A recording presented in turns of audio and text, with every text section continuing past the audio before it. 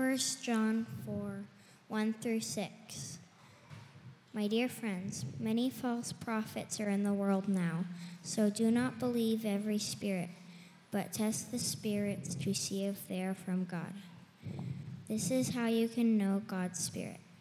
One spirit says, I believe that Jesus is the Christ who came to earth and became a man.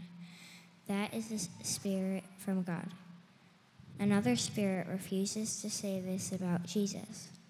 That spirit is not from God, but is the spirit of the enemy of Christ. You have heard that the enemy of Christ is coming, and now he is already in the world. My dear children, you belong to God, so you have defeated them because God's Spirit, who is in you, is greater than the devil who is in the world, and they belong to the world. What they say is from the world, and the world listens to them. But we are from God, and those who know God listens to us. But those who are not from God do not listen to us. That is how we know the spirit that is true and the spirit that is false.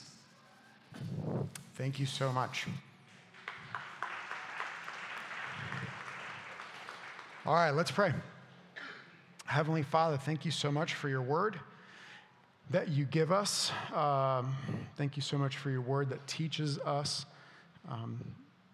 even thousands of years after these words were originally written, we believe that they still have authority to speak into our lives and to shape us in the way that we are called to live. And so this morning, whether we are young or not young, would you please help us to listen to what you have to say? In Jesus' name we pray. Amen. All right, so how many of you all know the game Telephone? I think that's what it's called, the game Telephone, you know what I'm talking about, right? So let's imagine that I come over here and I whisper into Jackie's ear, I love the San Diego Padres, right? And then Jackie tells it to Paul and just kind of we work our way around the room. And then we come over here, right? And we've got Jen, and Jen is supposed to say what? But that never happens. Right? So what Jen will end up saying is something like, I love to eat tamales, right? Unless one of you all decides to throw a wrench into the game, right? You know what I'm talking about, a little sneaky messenger that, hears, I love the San Diego Padres, but what they say is, it's raining in Mission Beach, right? Not at all what we were trying to say. So this passage today is a passage where John is warning us about sneaky messengers. John is warning us about people and spirits who will intentionally pervert, lie, change what it is that we are being told about God and about Jesus. So the kind of like the back set, like to the starting point for this morning is going to be looking at a verse in the last chapter that we read, that we looked at last week, where John said, this is the command, to believe in the name of his son Jesus and to love one another as he commanded us. Those who keep God's command those who keep God's commands live in him and he in them. And this is how we know that he lives in us. We know it by the Spirit he gave us. So a few weeks ago, I pointed out to you the importance of this word, abide, that keeps showing up in John's letter. So that word shows up twice here in 24, where you see the word live 2 times. That could also be translated as abide. And so the idea here is that because God is in us and we are in God, that God's Spirit is helping us to follow God's commands. What are God's commands? God's commands that John summarizes here for us are that we are to believe in Jesus and that we are to love one another. And so what's going to happen in the rest of the letter is that John is just going to basically kind of go back and forth between these two ideas. Remember, we said John likes to talk in circles. And so the circle's getting tighter now, in a sense. And he's going to keep coming back. Like, I'm going to talk to you about love today. All right, next I'm going to talk to you about loving one another. Oh, yeah, one more thing about love, believing in Jesus. Oh, no, one thing I forgot to say about loving one another. That's what he's doing. So today, we're using the International Children's Bible. So some of you would be like, what translation is this? We're using the International Children's Bible from this point forward in the sermon because it's a translation that is a little bit easier for the kids. All right, so kids, take out your little worship bulletin thing that we got for you. Look at the back page. You got all the scripture there. What word jumps out at you? And it should jump out at you because it's in a different color. See, we set you up for success. What word jumps out? Spirit. Thank you so much. Spirit jumps out. Now, what do you notice about the word spirit? Adults, you can help in this as well. What do you notice about the word spirit? It shows up several times in passage, but sometimes it's capitalized and other times it's not capitalized, all right? So what we're going to talk about this morning is there's two kinds of spirits. What we're going to do first is we're going to talk about little s spirits. Who are they and what are they doing? And then secondly, we're going to talk about God's Spirit. Who is God's Spirit? What do we call him? Holy Spirit.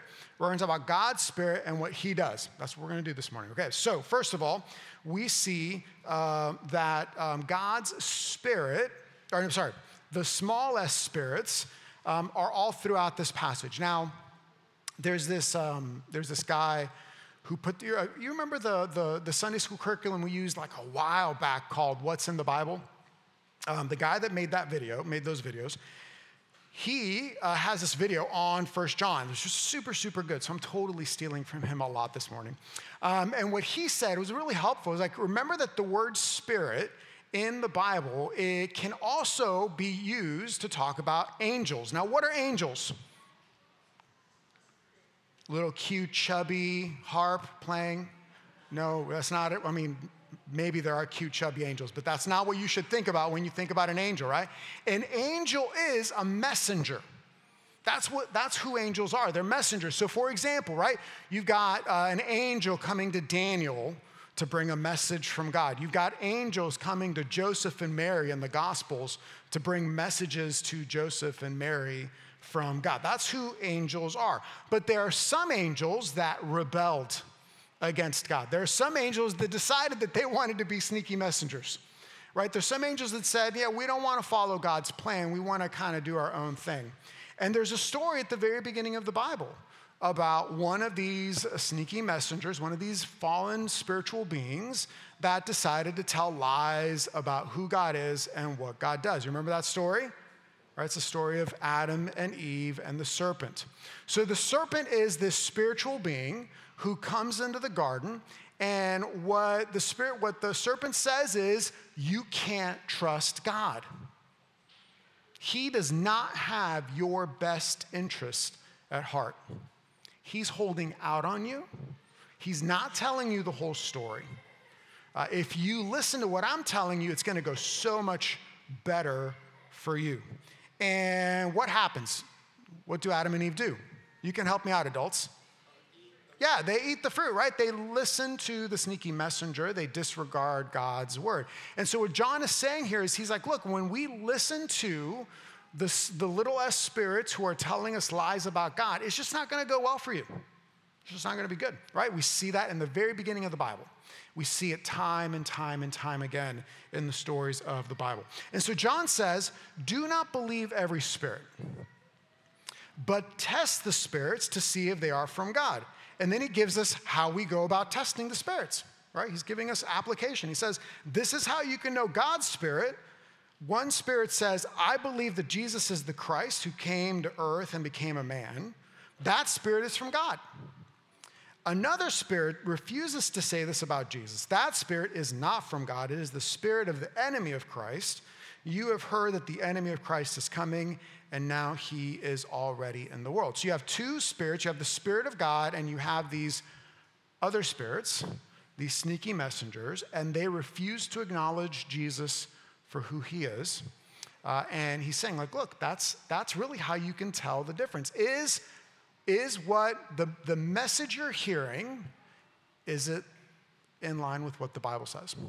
Right? Is it in keeping with what the scriptures teach us, or is it contrary to what the scriptures teach us. And not only is there, a bunch of spirits, but there's this one particular spirit that the Children's Bible calls the enemy of Christ. For those of you that are not using the International Children's Bible right now, what name is given in your translations for this particular being? Antichrist. Remember, we talked about Antichrist a month ago, I think it was. We talked about Antichrist. And what did we say Antichrist is trying to do? Two things. They both start with D. To destroy and deceive. Thank you, Bill. To destroy and deceive. That's what Antichrist is doing. So the enemy of Christ, the Antichrist, is this spiritual being that is in the world, and what Antichrist is trying to do is deceive you. It's a sneaky messenger, just like the serpent, just like these spirits, right? They're all these sneaky messengers. And so John is saying, don't believe the lies about Jesus. In contrast to that, then we have God's Spirit. Now, who is God's Spirit? Oh my goodness, y'all.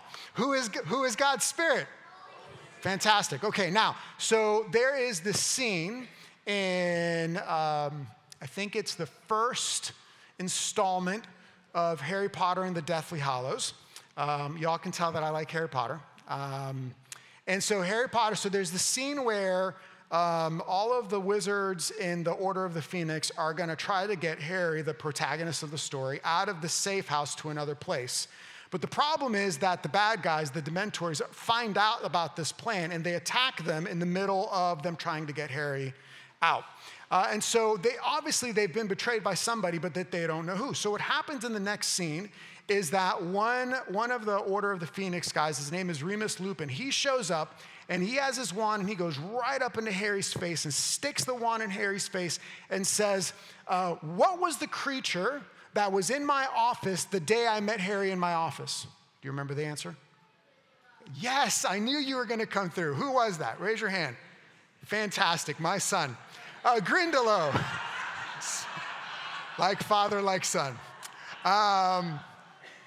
Right? And then another wizard shows up, Kingsley Shacklebolt, and he does that to Remus Lupin. And he's like, what was the last thing that Dumbledore said to us in his office before he died?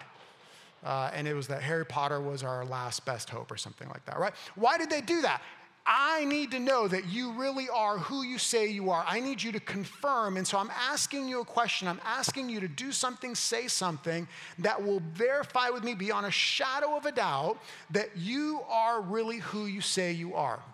How do we know that a spirit really is who they say that they are? How do we know that a messenger, whether human being or not, really is in following with what the Bible teaches? It's really simple. What do they believe about Jesus?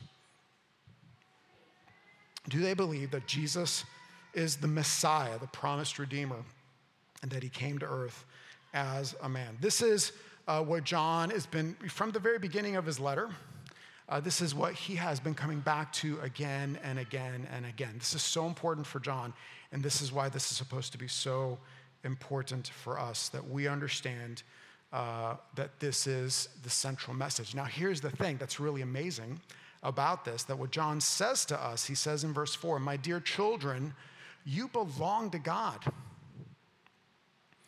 So you have defeated them. That's the spirits. It's the enemy of Christ. Right? So in verse 3, he's talking about the enemy of Christ. And in verse 4, he's saying, it's okay, right? You have defeated them because God's Spirit who is in you is greater than the devil who is in the world. Why is God's Spirit in us? Remember what we saw back in chapter 3, verses 23 and 24, right? What's the word that we keep, I just keep wanting you to remember this word. It starts with abide, right? God is in you, you are in God, right? You are, through faith in Jesus, you have union with Christ. And that union with Christ means that God's Spirit, the Spirit that testifies that Jesus is the Messiah, that Spirit is in you. And because he is in you, greater is that Spirit than the little s spirits that are roaming around in the world. Now, the reality is that we are going to be tempted, and we will at times believe lies. That there are going to be times when we will hear certain things and we will be deceived in so many different ways. And what we as a church have been really working hard to kind of put in front of us on a regular basis is that this idea, right, that we are always being discipled into something. We are always being shaped and formed to believe and live a certain way. That's never an option. It's not something that we turn on. It's a reality. But that to be a Christian, to be a disciple of Jesus, means that we are trusting and following him. It means that we are being shaped by him. It means that we are following him, being changed by him, and doing the things that he did, joining his mission. And so, kids, God puts your parents in your life in order to do this for you. God puts your mom and your dad, your maybe extended family, aunts or uncles or grandparents or older cousins. God puts people in your life to help you, disciple you, so that you can follow Jesus and be changed to look like Jesus. Everybody, adult and kid, God puts people in our lives to do the exact same thing. God puts people in our lives in order to help us to follow Jesus and to be changed to look like Jesus and to do the things that Jesus did. And that's what the church, that's one of the principal things that we as a church are trying to do. Like we as a church are like, hey, we want to take seriously this call that Jesus gave his disciples, right? What did he say right as he's getting ready to go? He's like, go make disciples of all nations, baptize them, teach them the things that I've commanded you. And that's what we want to do. So adults, here's the reality, right? We are blessed that we have a ton of kids, and there are more coming. Praise God. There are 5 more on the way in the next few months. It is a wonderful thing to have so many young kids. Those of us who do not have young kids, we have the privilege of walking alongside these parents, some of them single parents, some of them not single parents. We have the privilege of walking alongside these parents to disciple their children because these kids are a part of our church family.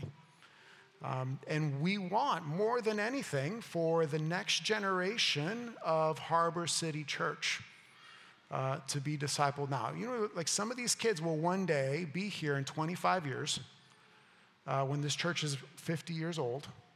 And don't we want to know that they're going to be following Jesus? Not what we want to know? Of course that's what we want to know, right? That's the call that has been placed into our lives. But here's the thing, right? It's not just about them, it's about us too. Because we are also called not to believe lies about Jesus. And that's really easy for us to do.